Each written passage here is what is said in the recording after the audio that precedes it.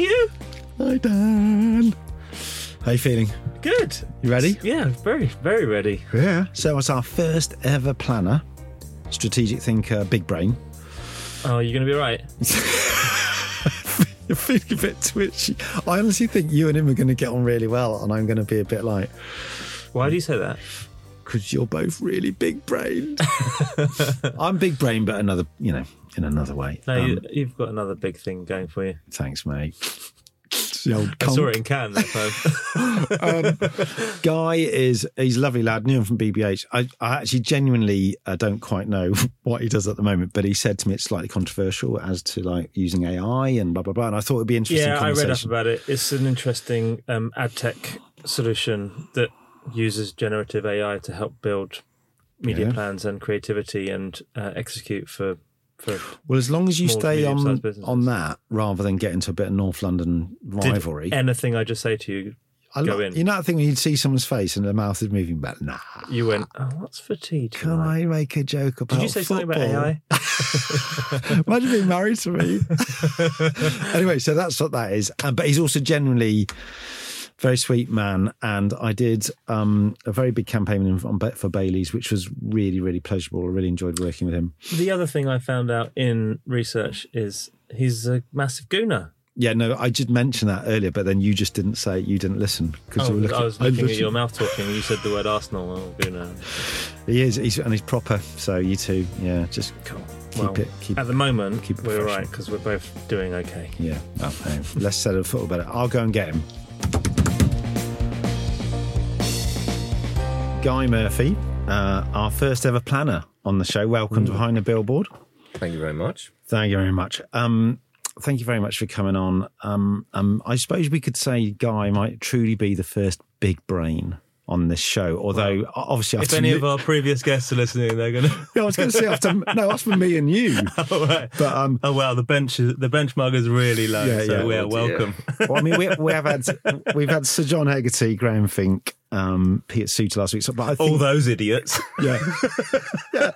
And now we've got a brain on. I've got imposter syndrome already. No, don't. Hold on, I've got to turn this thing down. Sorry. Oh, my ears. Right. No, so it has been a long time coming because we've always talked about, broadening our offering on the show. We don't want to have creative people, like as in creatives, photographers, illustrators, clients, etc. So we've always said we should have a planner. And I can't remember when did we go for that beer? How long ago was it? Somewhere. The one in Liverpool Street? Yeah. 2 months. It feels like ages ago. And we're sitting there and we were going, oh, it'd be great to get you on. And guys, honestly, the best planner I've ever worked with. So we thought it'd be great for you to come on. So first we have to ask, how are you and what are you doing at the moment, Guy? Well, I'm rather intimidated by that introduction at the moment. I don't mean it. It's still a tosser, but yeah. That's okay. better. Yeah, I thanks, feel mate. much more at home now. I'm very well. Yes, all's great. I have I've taken a pivot in my career, as they say. So I'm no longer in ad agency land. Okay. But I'm still in advertising in as much as I have a ad tech startup business that is trying to automate the ad agency. Oh, hold on, I think he needs to leave the room, doesn't he? He's the guy who's killing us. You didn't know that bit when you invited me. I know. I remember you said something about automating. I think, oh yeah, we'll cover that. It's like, oh shit. So go on then, tell us about it. Let's get everyone more happy than scared. Well, the big opportunity we've seen is, and ad agencies are blind to this, is that 97% of all businesses are small businesses, and ad agencies are not interested at all in small businesses. Right.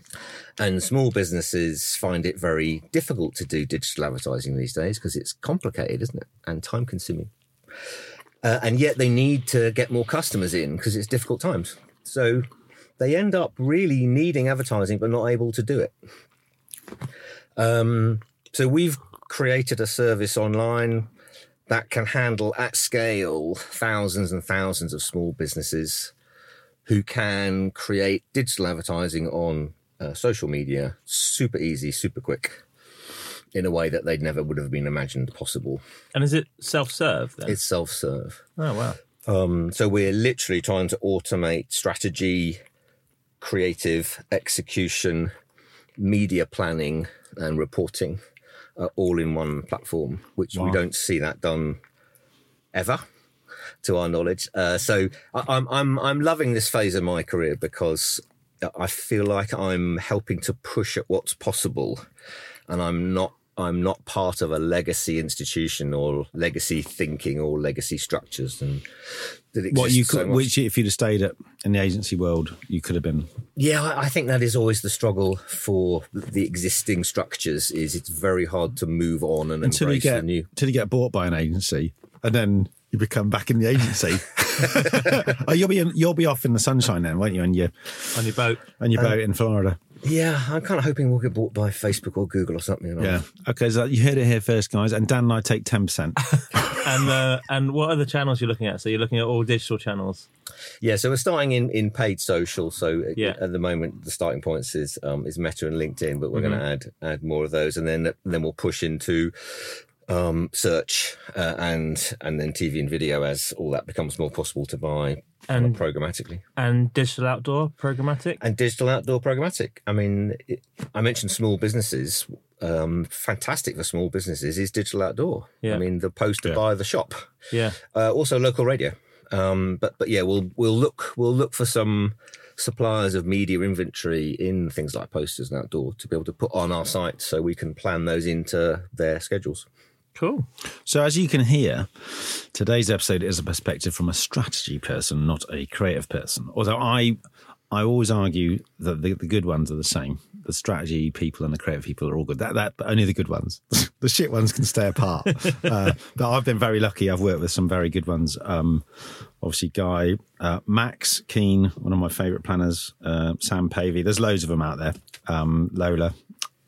You know, anyway, hi to all of you if you're listening. So we're going to explore the conversation a bit about before the creatives write the billboard a bit. So in effect, we're saying behind the strategy, behind the billboard, if that's not too much of a mouthful.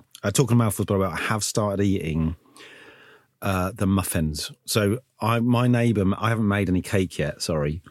I know Dan's looking at me aghast. But my neighbour made these blueberry muffins, which are pretty good. Is this kind of bake-off season, so you end up just passing cake over the fence? Yeah. You know. Yeah. They're from Naomi and Patrick next door. They'll never listen to the show. But thanks, Naomi. Can I check? Is this part of the show? This is yeah. Okay. Yeah, we do go off on tangents. But well, I did I say we. I offered some figs, but you didn't want the figs, so I'm just getting, Figs from Lidl was the offer. Yeah, they're cheap. They're really good. The one up by Arsenal, by Finsbury Park. It's really good there. Anyway, so Guy also pointed out, because he's a smart bloke, that many of the listeners won't know who he is. So this is a new feature in the show we've called Who the F is Guy Murphy? You can say the F word if you want. Yeah. We've got I thought that might be a bit rude because guys, all right, who the fuck's Guy Murphy? Right, there you go. So from my perspective, so I met you, Guy. Hugh's now going to do his Michael Aspel impression. You can get a red book in a minute. No, it won't be long. So we, here behind the curtain, we met at BBH. And we got on well. I really liked working with you. But was that your first place, or did you work somewhere else? Sorry, tell us a bit. No, I did work somewhere else first. I worked at an agency called BMP. Oh, I've heard of that place. So the home of the planning. For any younger listeners, that's the agency that through many transitions and mergers and acquisitions became BMP. Became Adam and Eve DDB. Yeah, no, it's just Adam and Eve. No one says it, does it? No. Awful. So that was there. I mean, I've been super lucky at working at agencies where the creative talent has been just extraordinary. So of course that was John Webster was still there. Mm-hmm. Wow. I think Trevor Beatty was still there. And then there was Nick Gill, Tony and Kim. Right. I mean, just some big names. So I was just a sprog, and I just kind of sat in awe listening to these people create. So how long were you there? I was there about 3 years. Right. So that was my gig before BBH. And then BBH went on for, I can't remember who left first, because I did Saatchi's and then JWT, and then you popped up at JWT, even more wiry and wily and successful and global. And tell us about that. We got on pretty well. How did that work from BBH? How long were you at BBH then? So I do long stints in places. I'm very Did you get any money? Did you get any money from BBH? No, you know the sellout. No, he worked for free. No, there's with a passion about. No, but there's a group of people. When you say that, you go. So I worked there for 6 years and missed out on the sale to publicists. okay. So if you stayed a certain amount of time, so some people, if you'd stayed there like Mark and Pete, I think Mark had been there about 18 years, got a good old slug. Well, people can correct me if you want, but you don't have to say on air, but I did have shares. It's gone quite nice. It's got a really nice jacket and shoes. So, yeah. But you were asking me about JWT. Yeah. So you went from BBH to JW? Yeah, I get. Well, my career's partly been a journey from very local to very international, not through planning, just happen chance. So when I was at BBH, I was in London as deputy chairman, and then I was also in Singapore setting up the offices with some others in Tokyo and Southeast Asia. Wow. And that was my first experience of advertising out of London and creative geniuses outside of London. Yes. And then in my role at JWT, I was Global Chief Strategy Officer. That's when I really got to be around talents from everywhere. Yeah. Because it's a very big network and it's got a huge footprint everywhere. So it was an extraordinary set of people that I would have come across if I hadn't been at an international agency like that. So Craig Davis was the Global Creative Officer. Fernando Vega Olmos was there. Mayan Lo in China, Jaime Rosado in Puerto Rico, Beto in Brazil. People at JWT will know all these names, and we used to sit around in creative council sessions, 10, 15 of us, and there'd be these sort of creative gurus from parts of the world with reference points I didn't know, perspectives I'd never imagined. And I found that a real kicker to creativity. Yeah, yeah. Yeah, I remember, what was the guy's name? Bob from New York? Bob Jeffrey, yeah. Oh, God. I remember being very drunk and making a bit of a stick of myself. And so just going back to the BBH days and helping set up the other offices, was that to make sure the BBH culture transferred into other parts of the world in terms of that creative culture, fostering creativity and then obviously, cognizant of local cultures as well? Yes, exactly. It is that difficult balance of how do you maintain the things that made BBH successful and yet not simply imposing that on places where you don't know that it necessarily works, and that is a continuous challenge. And so yes, there was leadership that was part from London, and there was leadership that was also from Singapore. So were you taking the black sheep around the world? Yes, kind of, to surmise, yeah. Yes. So I remember when we were there, it wasn't the black sheep. It was just towards the end, and Hegg started to really brand the place much more sharply, I suppose. What's your ethos and everything. And by, now it's like, that's it. That's the go. It's out the front, isn't it? And well, it was just But in those early days, as BBH hugely successful here, obviously, but as it expanded around the world, it's a hard thing to do at scale and speed. It's a tricky path. Yeah, or at all. I mean, it is hard to replicate success. And you realise there was actually something very, very special about the London office. Kingly Street, Great Pulteney Street before that, and there was something about the chemistry, something in the water. The founders were walking the corridors. Yeah, it was still in its kind of early youthfulness. Yeah. And it's very hard to replicate that and cut and paste it to New York, Singapore, Sao Paulo. And I don't mean that specifically for BBH, but any agency. Yeah, we see that in our business. We've got offices around the world, and it was founded here in London, and the founders are still part of the business and are based here in London. It's a tricky part. I remember when I joined, I just walked past it this morning, the Sun and 13 Cantons, or Sun and 13 Cantonars, as I used to call it. I'm not going to go back in time to when United are great, but it was lovely, that building. Then we went to Kingly Street, which is much bigger and lots of glass. And I remember we'd been in there about a year or something, and Nick Gorse and John Gorse and Nick Worthington, and they're an amazing team, obviously. And they were walking around. I remember John Gorse was quite sort of sullen at times. What do you think of the building? And I said, "Oh, it's great." Because I haven't had one fucking good idea since I've been in here. And he started to play, which is completely untrue, because they did Polaroid and everything. But John was very like that. But it was about the move, from the sort of, Pulteney Street, where it was a little bit more parochial, I suppose. Then the big glass building, and then people go, "Oh, we're off to Singapore and New York," and we're going, "What? Fuck, you got what?" And it just. And was that part of the strategy? Send teams out around the world to kind of help? I don't know, because when Adam and I were sent to New York as some sort of punishment, because we'd been seen inside Saatchi's flirting with Droga, trying to get a job there. So they said, "Oh, you're going to go to New York and work on a financial pitch."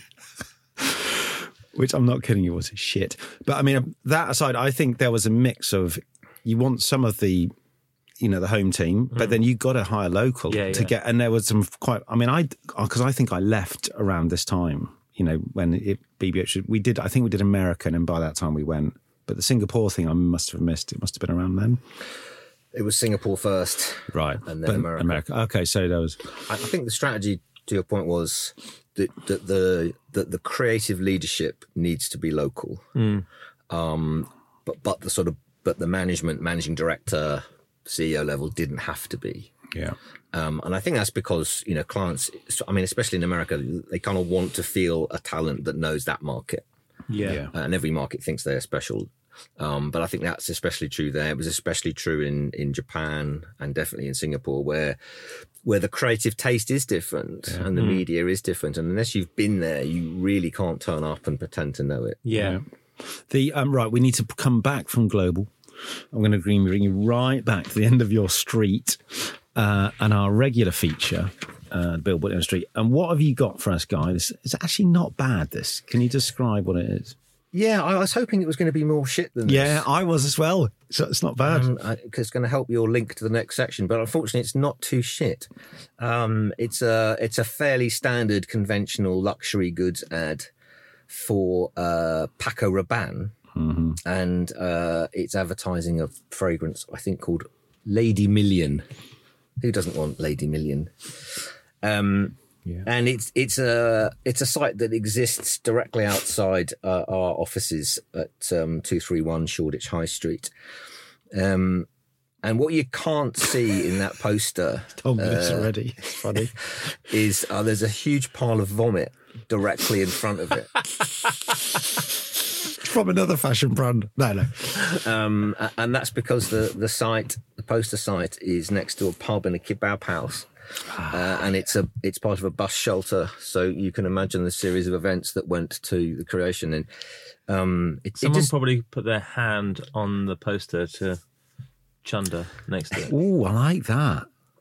That gives me a whole idea about interactive ad shells outside. I mean, so do you think there's a slight mismatch with the media buying and the locale? Yeah, I was exactly to that point. I was quite taken and reminded by this of like how much posters are part of the fabric of a locality. Yeah. They're kind of, I've heard that phrase, street furniture, but they're real things in real life places where life goes on around them. Yeah. And they interact It's with interesting. them. So taking it back to your current business, Ossa. Working with smaller brands and thinking about getting them on digital out of home and getting them in the real world.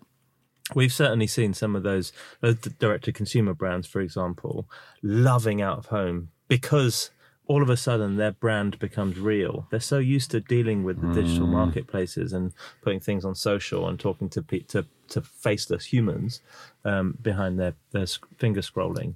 Whereas when they get seen in the real world, whether they do a mural or a poster or something digital out of home, and they're walking to the tube and they see their ad, all of a sudden there's this excitement in either innovators or small brands or the one-man bands when they see that their brand is now out of home because it's real and it's in the real world all of a sudden. So they get excited about that. Yeah, totally. And sometimes it's easy to walk past some of the very basic benefits of outdoor, which is this visibility. Yeah. Just to state the obvious. But for a lot of people, just visibility is worth a lot. Yeah. To your point, brands that are not visible in shops, for example. And with visibility comes a sense of trust. Right. And that's worth a huge amount. And these are just very fundamental things that you could take for granted, and you get into very sophisticated arguments about other stuff. But just the basics of what posters can deliver, visibility and trust, is huge. And I think that trust factor is why we're seeing this kind of modern trend of CGI appearing on fake out of home, FOO, as we were calling it the other day. Because all of a sudden I'm showing you a video of something that looks real, and I'm actually using the trust mechanic of the fact that it's out of home. And it's quite an interesting phenomenon that we're seeing on social right now. I think the Maybelline thing on the tube, with if you brushes, go, that kind of stuff. If you go back one beat and go, when you see it, like for real, as a creative, you want to go, if it's any good, you want to take a photo and get your mum down or whatever, show your mates, and you see it, and then someone else might mention it, and that's great. So, it's there, because like the trouble is... the equivalent for the CGI thing is dropping a like or sharing it on your page, right? Yeah. That's the equivalent. Yeah. It's the equivalent of me taking my because there's so many... I'm going to take a picture. From a creative point of view, there's so many, make so many fucking decks and so much work. It never gets made. And then even when a bit of work does get made, say 9 times out of 10, if you're a new creative or it's early days, you might end up, it might be a bit social or a bit of digi. So again, it is real, but it's sort of, in a screen, there, and you can't, hey, come and look at the banner I did, guys. That the holy grail, I suppose, is film. But film is still weird because you'll watch it at home and you'll watch it somewhere else, and the poster still is the one where it's going, here I am. Yeah. And I'm here. But then the trouble is, like you just said, and you said, Guy, and Andy Nairn said in his piece, which we might touch upon, is the fucking fakery now. So that fucks that whole thing, because you're going, great, here's my ad. But then now people are messing with that. And I personally don't like it. I like it for fun, pissing around and stuff, but ultimately it's a dangerous path to go down. And I'm sure we'll talk about AI and all that stuff in a bit, but that's just my bit. And from a strategic perspective, bringing it full loop, you go, where, from a brand safety perspective, if you're called out as fake, what does that mean for a luxury goods brand? What does that mean? So bringing it all the way around on trust, you go, okay, so Maybelline, well done. So what happened to Maybelline? Did they get a kicking or not? No, I mean, lots of people called it out online as fake. It's fake. It's fake. Other people were surprised by it and shared it. I mean, it did phenomenally well virally, but I don't know that. I think the long tail of that and let's call it that breach of trust, where you faked something. Is unknown. We don't know what that's going to do to their sales. We don't know what's going to do to their brand. But for me, the reason I don't like it is because we don't know the damage it's doing to out of home trust, which obviously impacts me. And you're not getting paid. We don't know the damage it's doing to a brand if you're and you're not getting paid. Well, no, we are getting paid because we do stuff anyway. Yeah, I know, but it's not. I think if it's going to do damage to an industry, then it's bad, because then it's like every time we share something, is someone going to suggest it's fake? We had the same thing with the anamorphic stuff originally, when you're doing stuff that looks like it's... I mean, can I just say for our listeners that the recent Instagram post of 10 images from sites all over Britain were absolutely faked by me. I don't know if you could see that some of the craftsmanship. I was literally dragging boxes and saying to my daughter, do you think that looks really bad or just a bit shit? So we're doing it as well, right? So that's we're using the fact that we're doing about posters. And very much with the hands out going, we know we're doing it. But I mean, I suppose I really like that debate about trust and then, breaking that trust, and then just be careful, whoever's doing it, because you're going to fuck our industry a bit.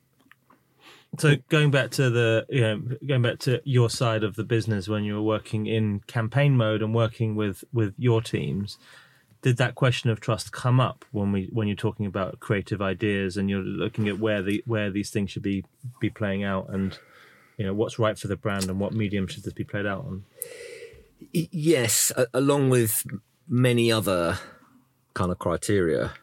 But you're right in saying that the role of the strategy person in the agency here is to help understand what's the role of outdoor versus the role of everything else. And that's often a question that people don't focus on. They just go, well, we'll just list off some media, but we don't really know why we're doing them.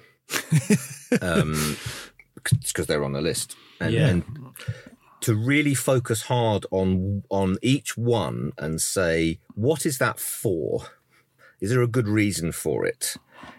Can outdoor do something that we can't do elsewhere? And if so, what is that? And then how do we write a brief for the creatives to really maximize the potential of that thing? Yeah. And then try and repeat that through the channels is the sort of fundamental of, or the starting point at least, of the job I would do and people like me would do. Media planners, I should point out, will be taking a slightly different perspective because they will also be talking about reach and cost. And so do you is that work done in parallel with the media agency, in collaboration with? Is it done? I wish. I mean, the industry separated a while ago, didn't it? Yeah. And we can argue the merits or demerits of that, but I'm not sure that creativity has won in that battle, because media is as much part of the creative conversation as the executional content is. And it's mad. I remember, sorry, just jetting. I remember at BBH, if you had an idea, you go, fuck it, let's go and talk to Kev Brown. Go downstairs, or Cramner, whoever was there, and they go, and they tell you something. They go, yeah, let's do this, but I tell you what you could do.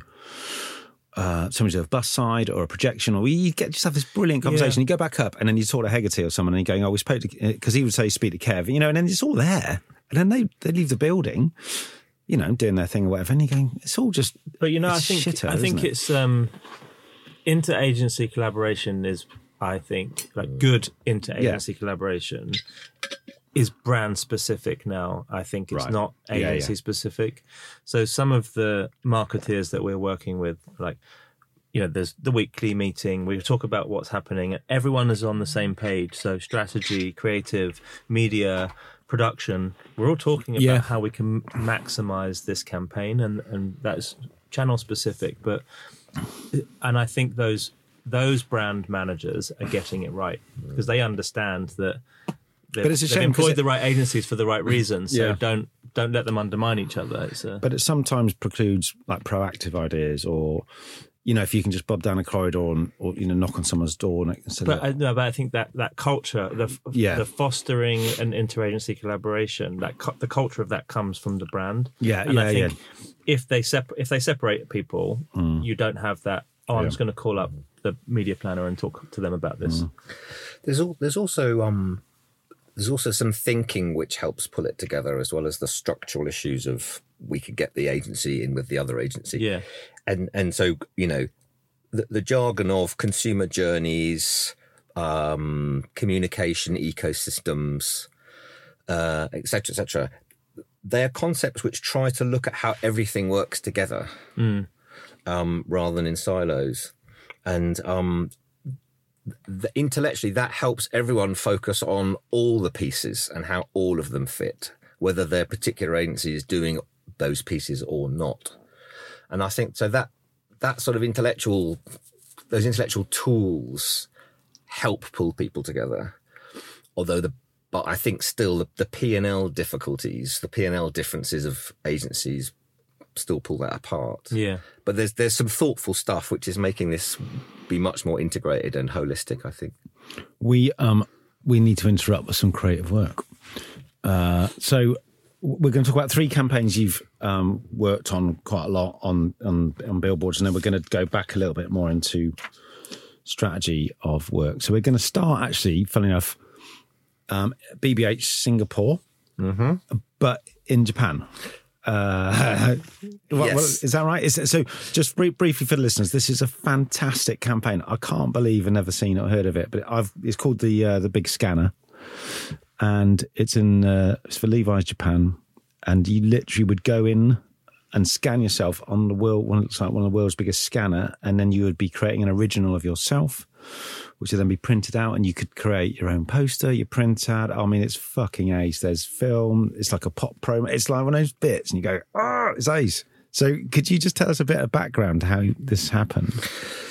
Yeah, sure. I guess the story starts with the fact that Levi's is probably the most lauded creative account for many years, mostly out of BBH London and for the television work.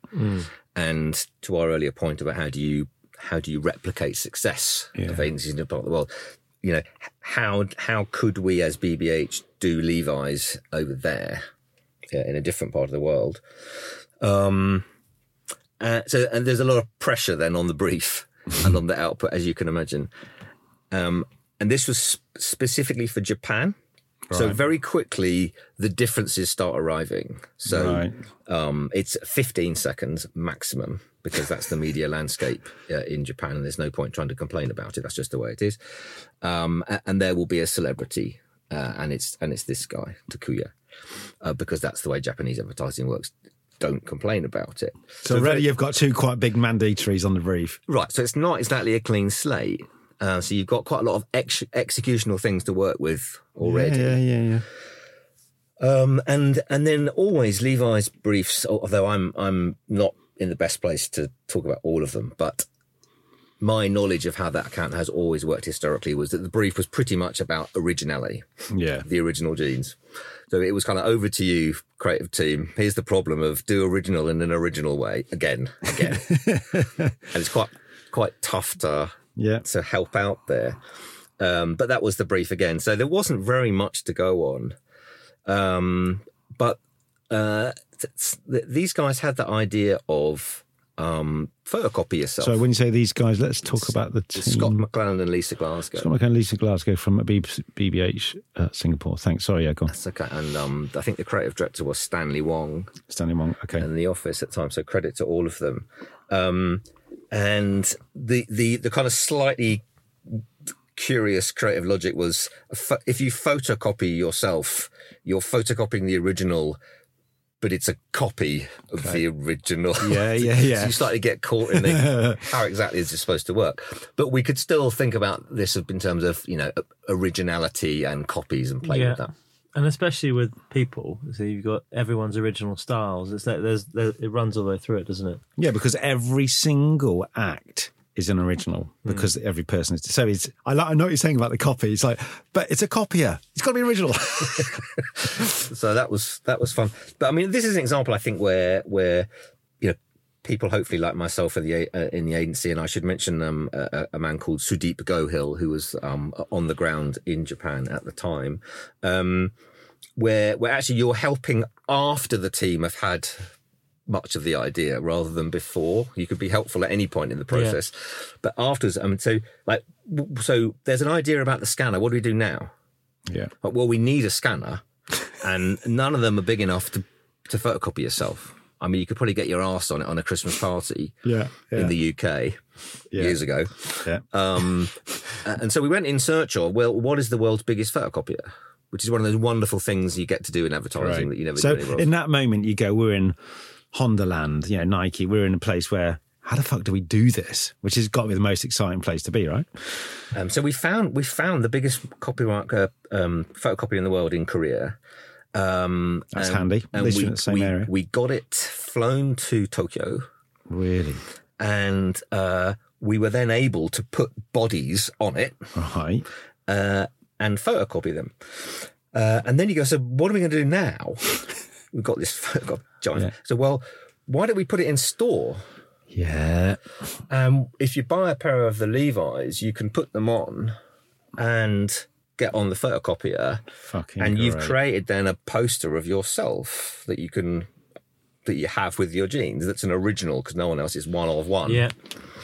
And then of course we can then do a piece with the celebrities themselves, Takuya and all the many others that we used in the campaign, to create a set of sort of poster content, photocopy poster content that can go anywhere. I could just quickly play this for us.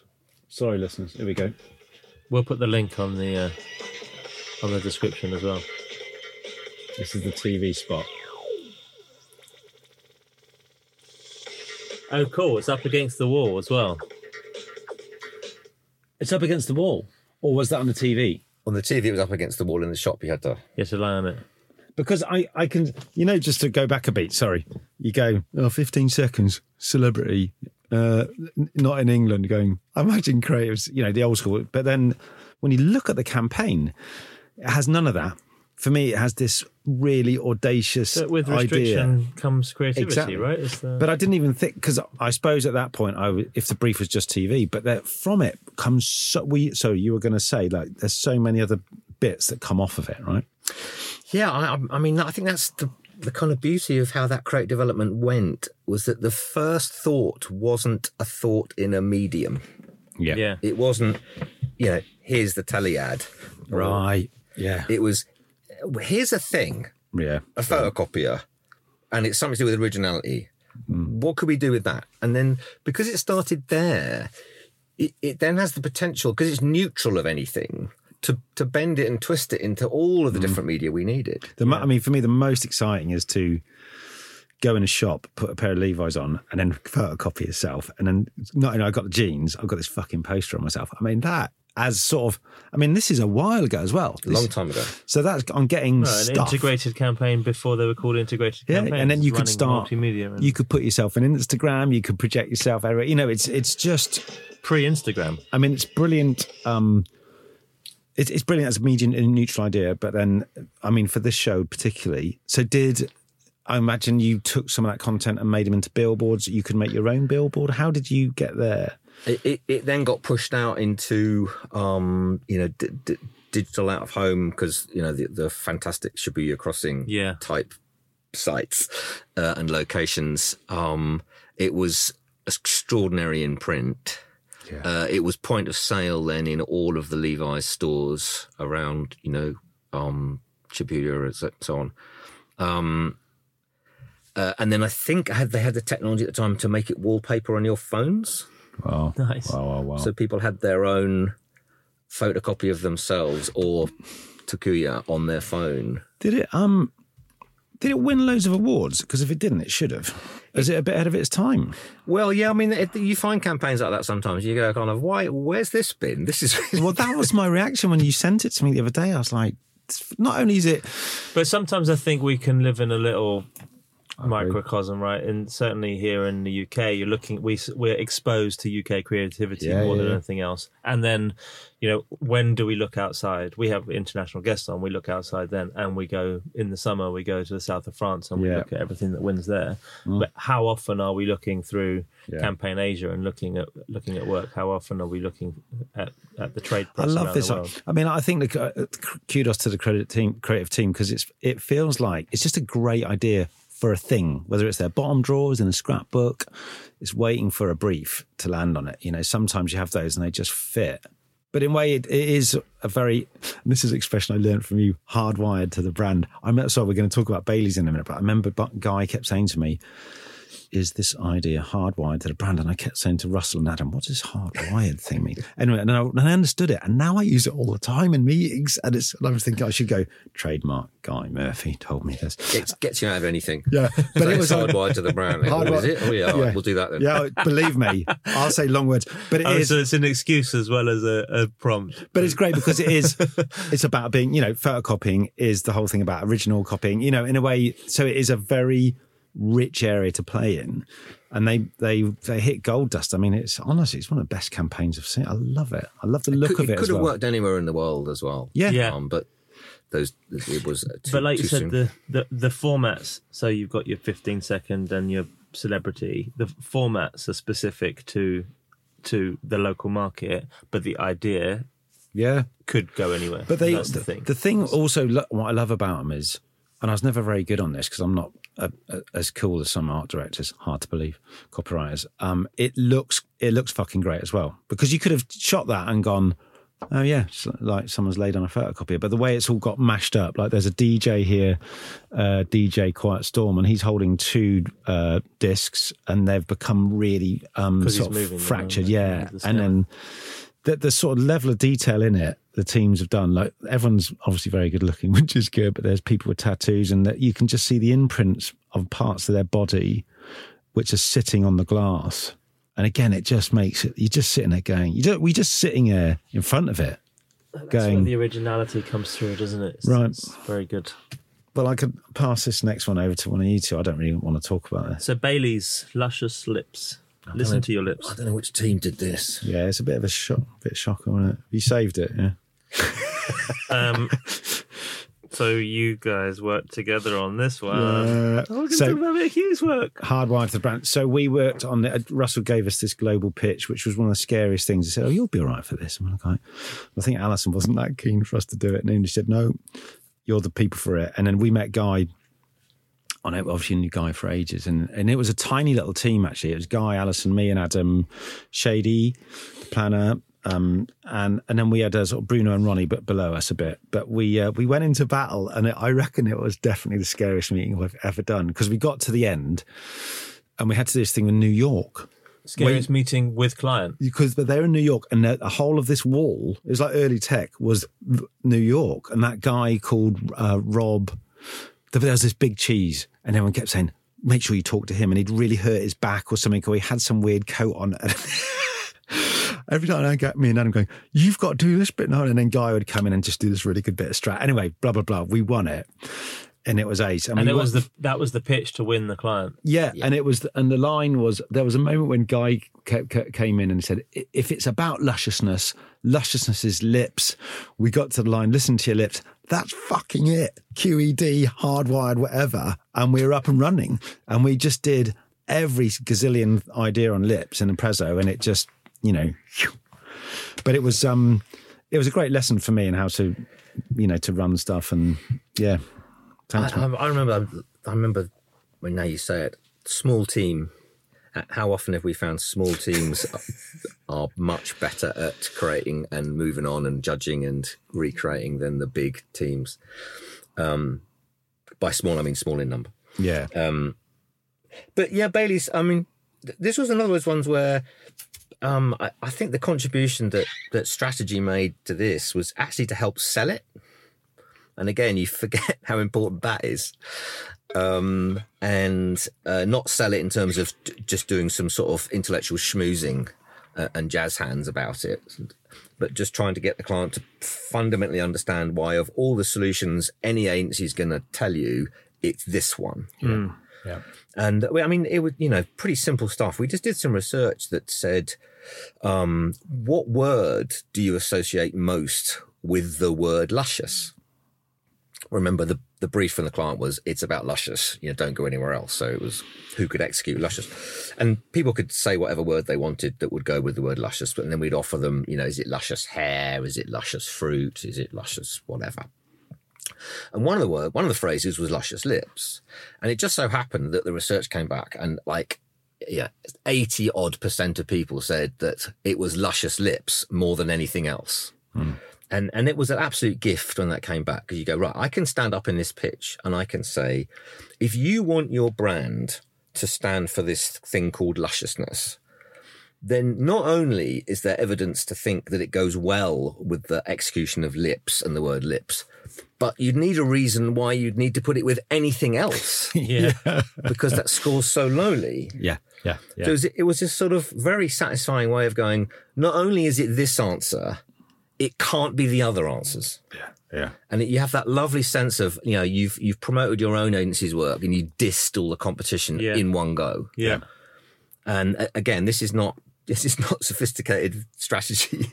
This is just using tools to help sell that appeal to clients' sense of rationality, not just trying to talk things up for the sake of it. Yeah. I think I've been doing it quite a while, but it was one of those big moments in my career, right?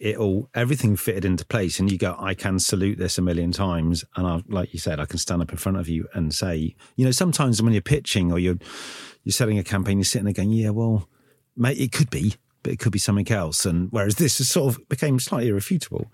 And then going back to your pitch team selection part there, was that a JWT thing based on client? Was it based on the brief? Was it how do they pick you?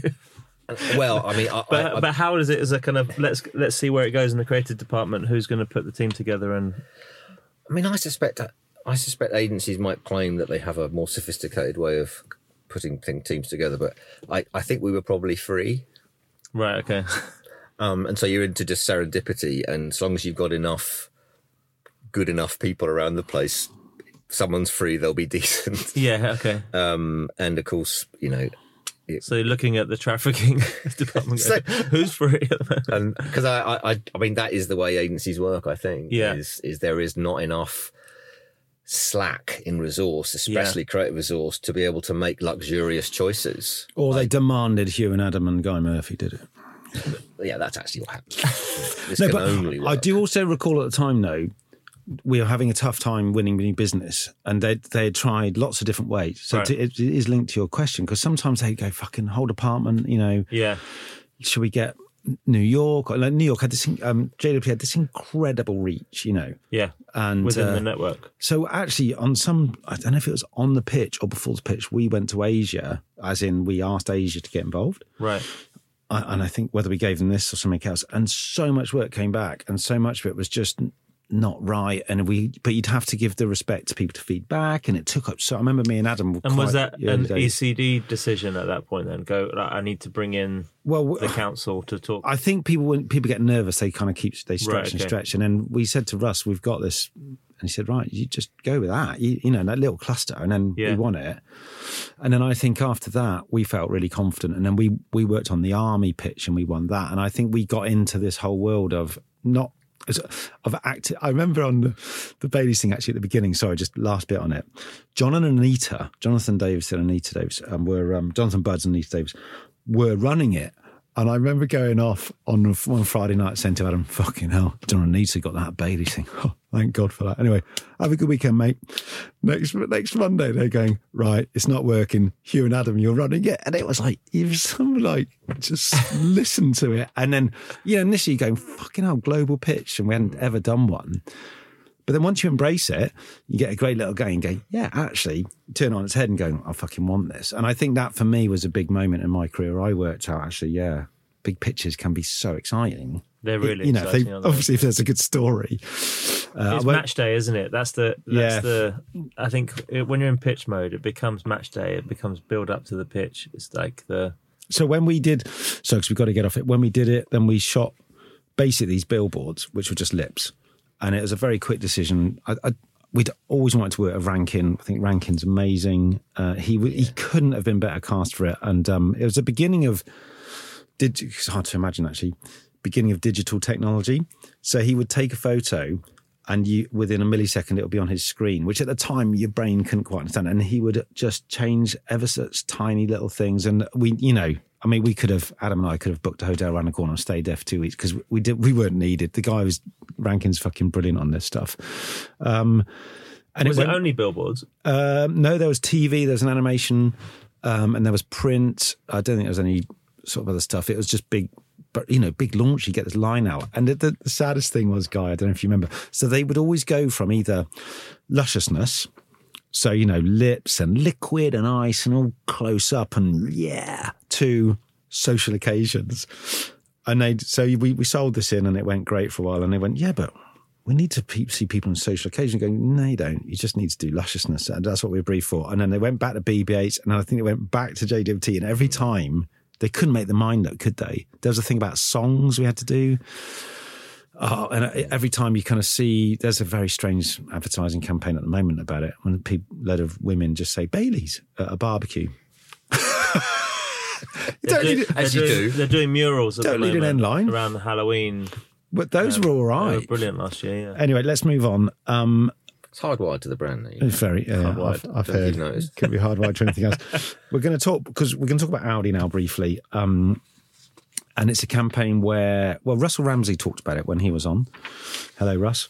And it's about using parts of the car as well. You tell us, guys, was it called jewellery, you said? Yeah, the sort of internal code name for the campaign was the jewellery campaign. Right. And it kind of, it helped I think, set up what later became known as the design campaign, which lasted a long time. I mean, the background here, again, I mean, I don't know why I'm highlighting these campaigns, because there was no great strategic thinking in them. But I do remember some things that definitely helped the creative output. And in this one, it was, again, the client saying, we're going to do some posters. Kind of agency, what do you want to do next?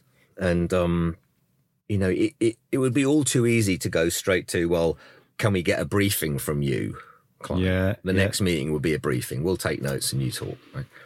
And I think what we did next was to try and set the conditions and make sure that the conversation about posters from now on for Audi was only going to be about creative quality. Right.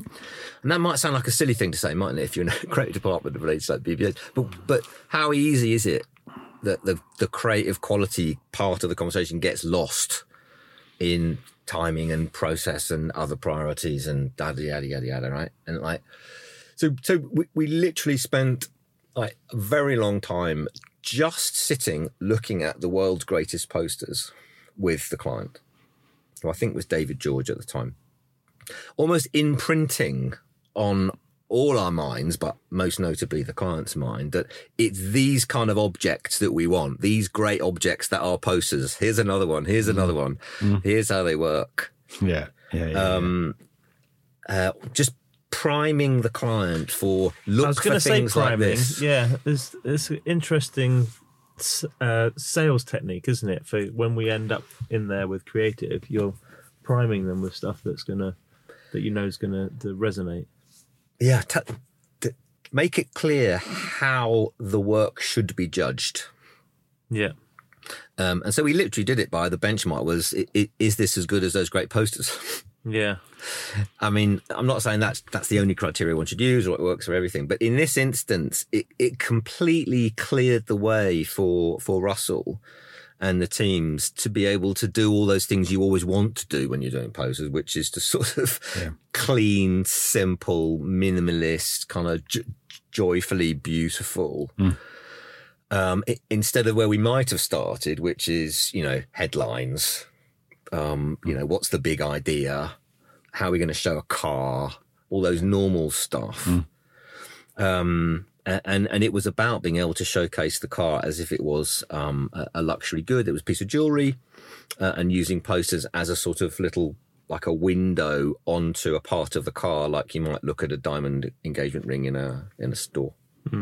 Yeah, I mean, that's really interesting here you say that, because like you're saying, like Dan was saying as well, that you get people into the mindset of that place. So you're starting somewhere completely different. Normally go, oh yeah, what's the line? What's the car? Which car? You know, shit like how big is it? And oh God, what colour? You know, and you're going, if you start where you've started, you don't, well, but it's all about having a good product and having a good client to ultimately not go, well, can we just on the bottom put the Quattro logo? And then what about a website and possibly a hashtag? I mean, that's not going to hurt, is it? Did you manage? Was that there then in those days? You know, website, hashtag? No, but even so, there are temptations to pile things onto. Oh, headlines like quality you'd expect from Audi, or even, you know, book a test drive at your local dealership. I mean, there's all that stuff. But it's much easier to argue that things shouldn't go in than it is to argue that things must come out. Well, Hegg always said, "What's it adding?" Which is one of the things I always remember. And so clearly, nothing, because you're not going to book a test drive off that. Oh, I'll get my pen and paper, and you know, it's like, and I'll write down the phone number to book a test drive. No, I won't. I mean, I think these. I remember though at the time, again, because I'm older, I would dare to say wiser, bit wiser, big brain over there. I think at the time, I'd have gone, "Where's the fucking narrative?" You know, what's clever about that? You know, because I was in that very aggressive, competitive nature in that department. And probably didn't have a mature enough brain, or not being a client to go, or you know, like yourselves going, this is another way to approach it. And I don't think at the time, I think there wasn't mature enough to go, look, treat it like a fashion brand or a luxury good. What? No, it's a great car. And Stephen Vick had done number one. And you always had to have that clever twist to something, or you had to have a visual thing, you know, like the skull and crossbones saying it's a fucking evil car. You know, it's great. This just went, there it is. It's beautiful, you know, and that's what I think I love it. I can say about it now. Apologies to anyone I didn't say it to Did you before. find when you were working on the strategy for this that you end up in the creative review sessions with creative teams or the creative director, or is it once the strategy was done, it kind of formed the brief and everyone ran with it? Was there kind of... Good question. I mean, you jog alongside, trying your best to know when is it going to be helpful to go and join and to contribute some more in the process, and when is it helpful to stay away.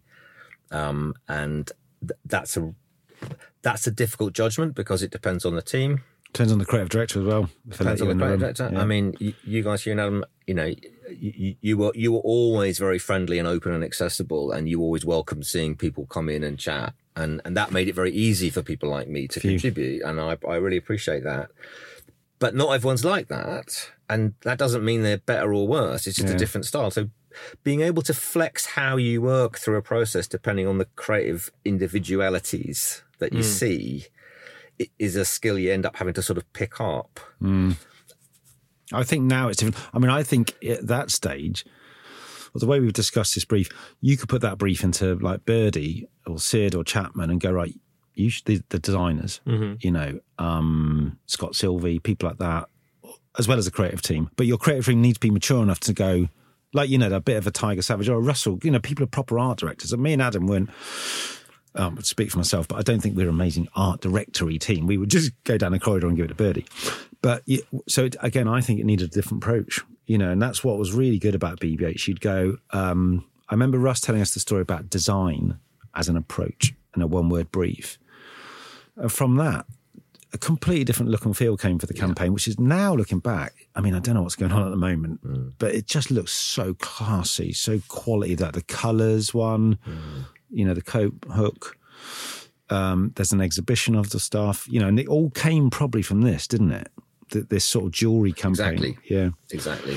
I mean, we'll maybe come to it in a bit, but how different it is to start in the format of a poster versus a social media post. Yeah. And where you first express the idea has a fundamental implication of how people receive it and its first manifestation and what you think of it. Yeah. And that starting like that set the tone for so many things. Where I think it started as a post on Facebook. Well, also really the trouble I've found is it doesn't always work like this. You know, BB-8 in its pomp, this is it. It's all thought through. But sometimes you get a brief and you come up with the idea, and by the end someone goes, oh yeah, they've built a load of press ads, 28 falls. Eh? Oh, but this is a TV ad. Yeah, no, there's a problem. So, yeah, but it shouldn't have been approved. You know, that you're trying to unpick the whole thing. And I remember thinking, so many times thinking, what are you thinking? You know, this is not. And then you start again, or another team goes on it, or I don't know. It's it would be nice to think every campaign and brief was like the way you described it. I think that's probably, you had a client for so long, so trusted. Audi are going to go, all right. point. You know, whereas there's not much time now, is there? I don't know. Right, we should move on from this lovely work into another section. So I have to be very transparent here. And Guy nudged us a couple of times to say, you know, obviously a planner. So we have to talk actually at length about some brilliant creative work, but we want to talk about, you know, seeing the industry from a strategic point of view. So I suppose, have we touched upon this already? A bit, I think. But the question is, how do you see the out-of-home industry from a strategic point of view? What's the what are the things that, you know, you've obviously been in the industry a long time, worked at some amazing agencies, and now have your own startup, and you think about out-of-home as part of the work that you're doing and have done. How do you see the industry, the state of the industry right now from a strategic perspective? Well, I mean, if we focus in on out-of-home specifically, that helps narrow the ability to answer the question. I mean, I just observe first, I think posters have become or out-of-home have become a smaller part of the conversation. And so just literally, what does that mean? That somehow they've lost they've lost some saliency. Is that clutter? Is that because there's ad clutter elsewhere? When I say not a smaller part of the conversation, I mean the conversation with clients, Right. Okay. and within the agency, Right. and I think it just suggests that the agenda's moved on somehow, and obviously it's moved on with digital transformation and now the advent of technology and what AI can do, and it just feels like out of home hasn't kept up with that somehow. And the excitement of what's new and what can be done now doesn't seem to be linked to out of home so much. And what's happened is this much more, as I mentioned earlier, holistic view of what advertising campaigns are now. And there's so much going on that is not about a specific medium. And this obsession with consumer journeys, of course, and customer experience. What's the whole thing? Not just what's the ads. What else are we doing in communication? How is that going to link to? How is it part of the story? How is it part of the wider? Yeah, and all our other digital assets. How's it going to work with search? How's it going to work with our website? How's it going to work with our e-commerce? And so people have stepped right back to think of it in total. And it's very hard in that instance to focus on any one medium. Yeah. But it certainly hasn't focused in on posters that's come to the fore. And the obsession, of course, is on social media, paid social media, and how that works, because there's so much data that can help. And the personalization. So you've got in the social world, you can be hyper targeted about your ad spend, only attack the 26 to 29-year-old females in Glasgow. You can hone in on your message, and you can pay very little to get your 1,200 people. And there's a battle going on exactly to that point between the direct response model of advertising and the, let's call it brand building or mass awareness and fame, awareness. Yeah. I think they call it mental availability. Oh, I like that piece of advertising, style of advertising, and of course with the advent of digital media, direct response advertising became much more dominant and fashionable, and now dictates most agendas. Yeah, because it's very measurable, it's very accountable. It has a story about it that says you only need to talk to the people you need to talk to. There's no precision, waste. Isn't it? It's and they claim that's the reason for it, and there's some truth in that, of course, but it's not either or, because you also need to speak to people who are not buying at the moment because they might buy in future. So there's a lot of benefit in not just seeking to target buyers now who will respond now. There's a lot of benefit in talking to a much broader audience who will buy later. I'm letting them know you're there, yeah. And these two models have been fighting each other now for a very long time. And I think as I see out of home, it needs to decide where does it stand here. Because I see it, and you'll know more than me as you're inside that industry, I see it kind of wanting to ape the direct response model. It wants to be very measurable now. I saw something about analytics of footfall, close to poster sites. How can we prove someone who saw the poster went into the shop that the poster was advertising, right? Effectiveness studies are just are the thing that's helping sell out of home at the moment, and that's partly down to the digital footprint that you leave behind when you've been potentially exposed to a poster and then have gone on to buy or or moved into a different location. I mean, I think it's good to want to be accountable. It's good to be able to explain what the money achieved. That's all good stuff, but it makes me worry that the posters are kind of on the defense. They're trying to play catch up with digital media, digital paid, and that there probably are some catch up things to do for sure. But the future can't be about posters, somehow follow the same formats and structures and philosophies as social media advertising. Yeah, we're not going to end up in the Minority Report, hey, John, get a Guinness ad, right? We're going to end up... We've been talking about this kind of for a while. We talked earlier off there about dynamic digital out-of-home advertising, mass personalization, understanding audiences and mindsets, whether it's not targeting Hugh as he's going through Euston Station, it's targeting all the people at the Euston station at the moment and what they may be affected by. So if there are train delays, should we change the way we talk to people because they're going to be angry, because they're going to be milling around for longer in the concourse? What can we do? Can we use longer headlines? Can we change the imagery? Can we know it's sunset. We know they're probably thinking, well, I've got half an hour now to go and buy some dinner on my way home. What should we be doing? So mass personalization is what our data can tell us to target messaging better. I love that because, and to your point, Guy, sorry, I don't know if I'm robbing off another little section, but that's the power of the hyper-local poster, both as creative and, in production and media and all that. I love that idea. If there's a delay, or we can run longer headlines, give a bit more in-depth articles from Sky News or whatever. And then to your point, that's more, I don't know, you can have that on your phone, but it doesn't feel quite as collective or, response. So you could say, just pick you up on your point, the sun's come out. I love Pim's O'Clock, where they tell you all the pubs in London where they've got the back garden. And that feels very real, and that's a point of difference for digital out of home. My beef is I don't know whether this is what you're getting at. So we've talked about this. I'll just chuck a bit of video on. Yeah. From, where's the video? So another agency in Amsterdam have done the TV, and an agency in Miami have done things. So can you just change the 3 seconds at the end and go, fucking hell, this used to be this brief should be the most exciting thing in the agency. And it still can be.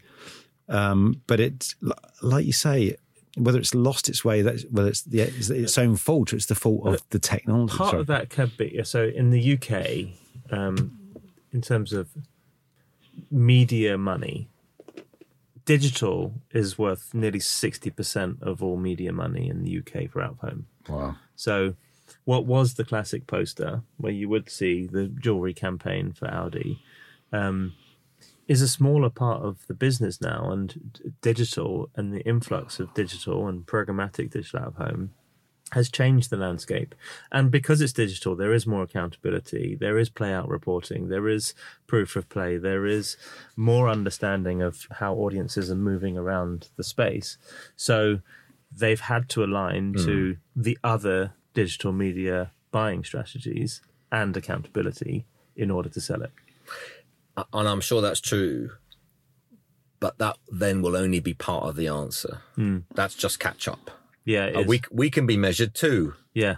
Okay, well done. Oh, we're still here, by the way. I mean, I'm much more interested in that unique power that posters have, and how do you exploit that, as well as play catch up on the other things. And we've touched on some of these already, but I mean, there's a very old phrase called the peacock effect, which relates to posters and some other media too. But just the ability for people to receive subconsciously the sense of that's a big important brand just because it's on that poster. Yeah. Again, it's almost back to the point we made earlier about trust and visibility. Just some very essential, fundamental things can be very powerful. And you're peacocking. You must have spent a lot of money. You must be successful. You're a rich company. I don't mind buying from you. I have confidence that you will have a good product because you're obviously rich and successful. It's interesting because that's exactly, in the US, because the rules are different around advertising. It's how political campaigns are won and lost. It's all on out of home because that's the trusted mechanic. Wow. The posters go up. The famous Obama poster was everywhere. Yeah. And that's exactly what you're talking about there, is that, if you're a successful person, Donald Trump, your poster is everywhere for this election. I'm going to trust you with my vote. I mean, it can go horrendously wrong. Make of that what will, by the way. We are not Trump supporters. These are deep psychological truths about how people receive advertising. Yeah, and the Facebook, the Cambridge Analytica thing suffered from exactly the same thing. People, the mistrust in social media came from Cambridge Analytica, which changed election results for people, and that's that out of home has. Do you think you could, or one could label out of home the last trusted medium? I suppose you can't because of the fucking fake out of home shit that's now landed. But prior to that, but it's really interesting listening to you talk about it because it is. You do get that. even if it's one poster or, not doesn't have to be a national campaign, you see one, you go, oh. I don't know. I think it's probably the last broadcast medium. TV is more inherently digital than ever. Yeah. And, linear TV, very few people watch linear TV anymore, and everything's on catch up. And unless it's football, which is a big slug of the show we haven't gone to. Arsenal fan, Spurs fan. Yep. Yeah, Arsenal second in the league, Spurs top of the league. So I just want to put that out there. This is just a precursor to that conversation. I'm not involved in football anymore because it's more golf and rugby from my side. Right, we're going to have to get towards the end. Honestly, could sit here for ages. I could go and get some pints in, just get them around the table. I'll probably get some 20 more bread. Well, let's talk about the future of Out of Home though, before we finish up. Because I think we've talked loosely about kind of how advertisers and agencies can exploit billboards, and you talked about the peacock effect. I think that's really nice. But what does the future hold if we're 5 years down the line and we're just, for example, we're only just scratching the surface of AI? What does the future hold for the medium and for outdoor and digital outdoor? Yeah, I mean, it's hard to say the answer to that question for any of the media that's going on at the moment, and the possibilities are still becoming somewhat clear. But who knows where the technology is going to take us? I mean, the general point. There's absolutely no doubt in my mind that generative AI technology is going to have a fundamental influence across all of advertising, all advertising industry and all advertising agencies. I don't think this will be the fad of conversation that people have often said it might be. It's another Bitcoin, it's another NFT. It won't be like that. And whatever its abilities are to create now, which people are critical of, that they are only going to significantly exponentially increase in their ability to create increasingly good to great work. And that's a very uncomfortable thing to say in this company and for your listeners, but I do think that's true. It's not going away. No. It will become more and more of everything. So you have to start there. Yeah, accept it. And then work backwards, not the other way around. Go, how can we employ it a little bit now and a little bit more tomorrow and a little bit more the next day? And because you just end up with all these legacy issues. Yeah. And what that means is that all the content can be automated. It will all perfectly fit all of the formats beautifully. There will be no format. That's in terms of the content of it. But in terms of how it can play out, it can, of course, be linked to all sorts of other data sets. And I think you mentioned this a little bit earlier. I mean, the data sets that exist around an environment, crowd numbers, weather, what's happened that day, just real life, that can be part of the algorithms that can dictate what can appear and when and why and to whom. And you're sort of tailoring the use of the media to life nearby. Yeah. And I think that's a really exciting thought. It's like a sort of membrane. The poster is a membrane between the life nearby and the creative content within.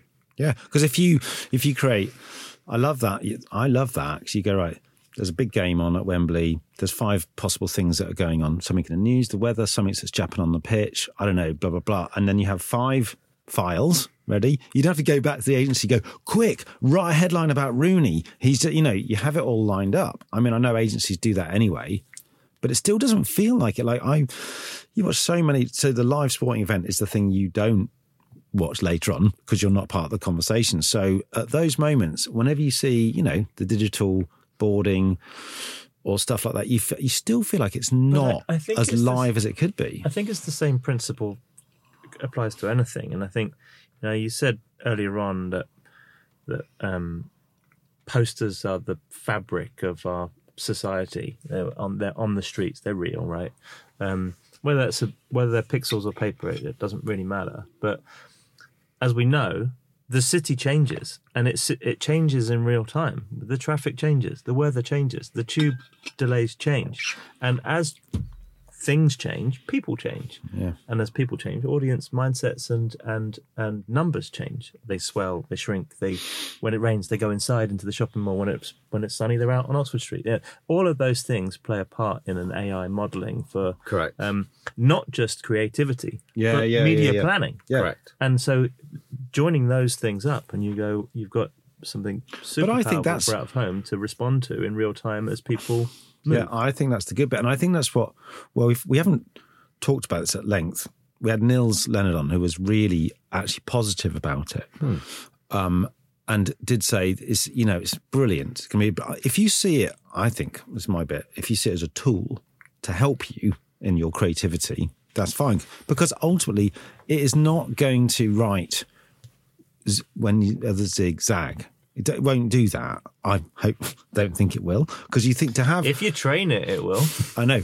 But you see, I read that, I think Hegarty said this thing, or someone else I was listening to the other day said, AI can only work off, and by the way, I'm feeling nervous saying anything like this because I'm shit on this, but AI can only have everything that's in the internet at the moment, which is quite a lot, right?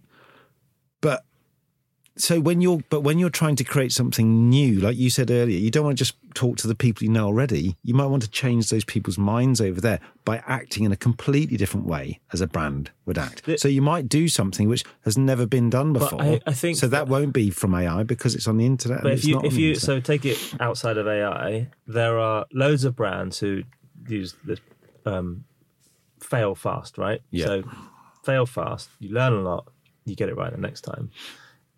The same's going to be the case for AI. Yeah, Like, yeah. don't take all the successes and think you're going to get success, because there will be failure, and Yeah. then AI will learn from failure and get it right next time. Yeah, yeah. The more they can make it like the human brain, it will. But so in summation, so it could help us, it can hinder us, the industry. Well, it will be us. Yeah.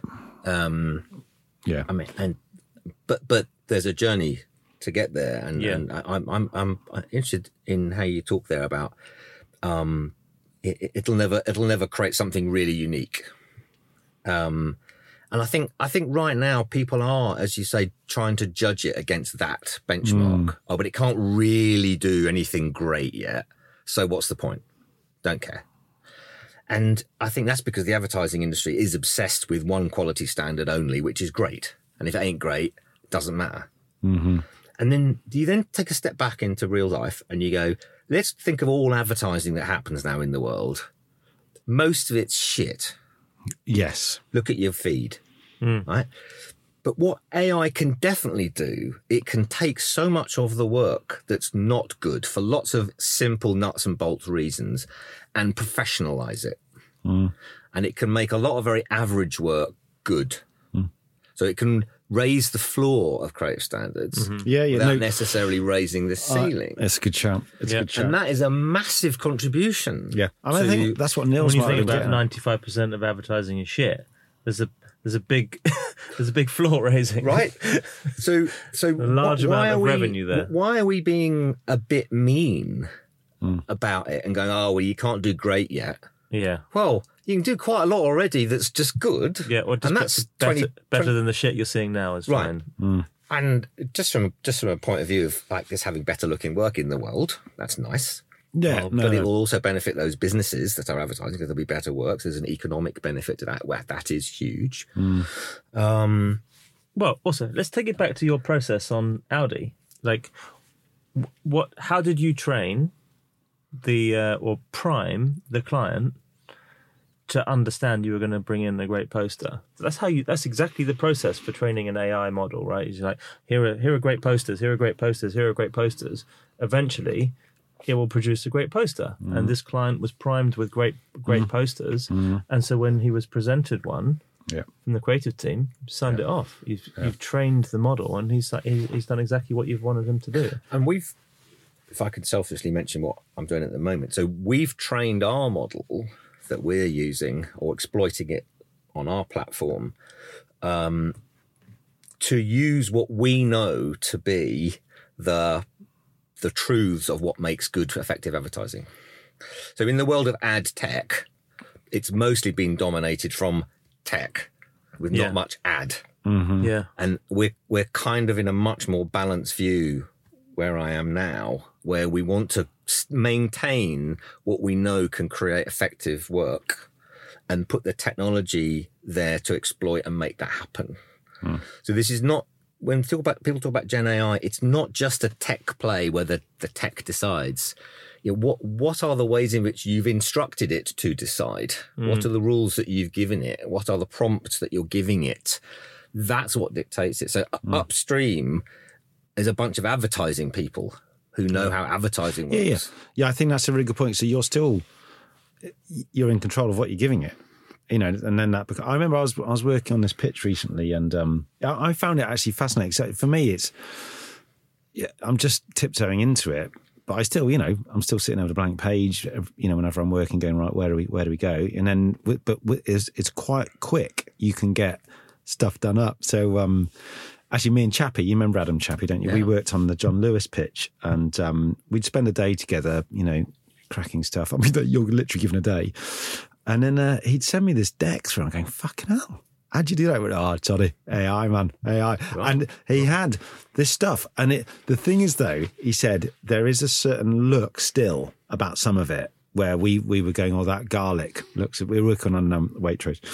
But it was interesting because it helped us, like, fuck, because we could get in quick and make stuff look how we wanted it to look, rather than a shit little. I think there's definitely, and in the Mid-Journey mock-ups and stuff, there's definitely a look and feel that you can see where it's learned, right? And it's interesting. I won't name the agency or the brand, but it's a very interesting process.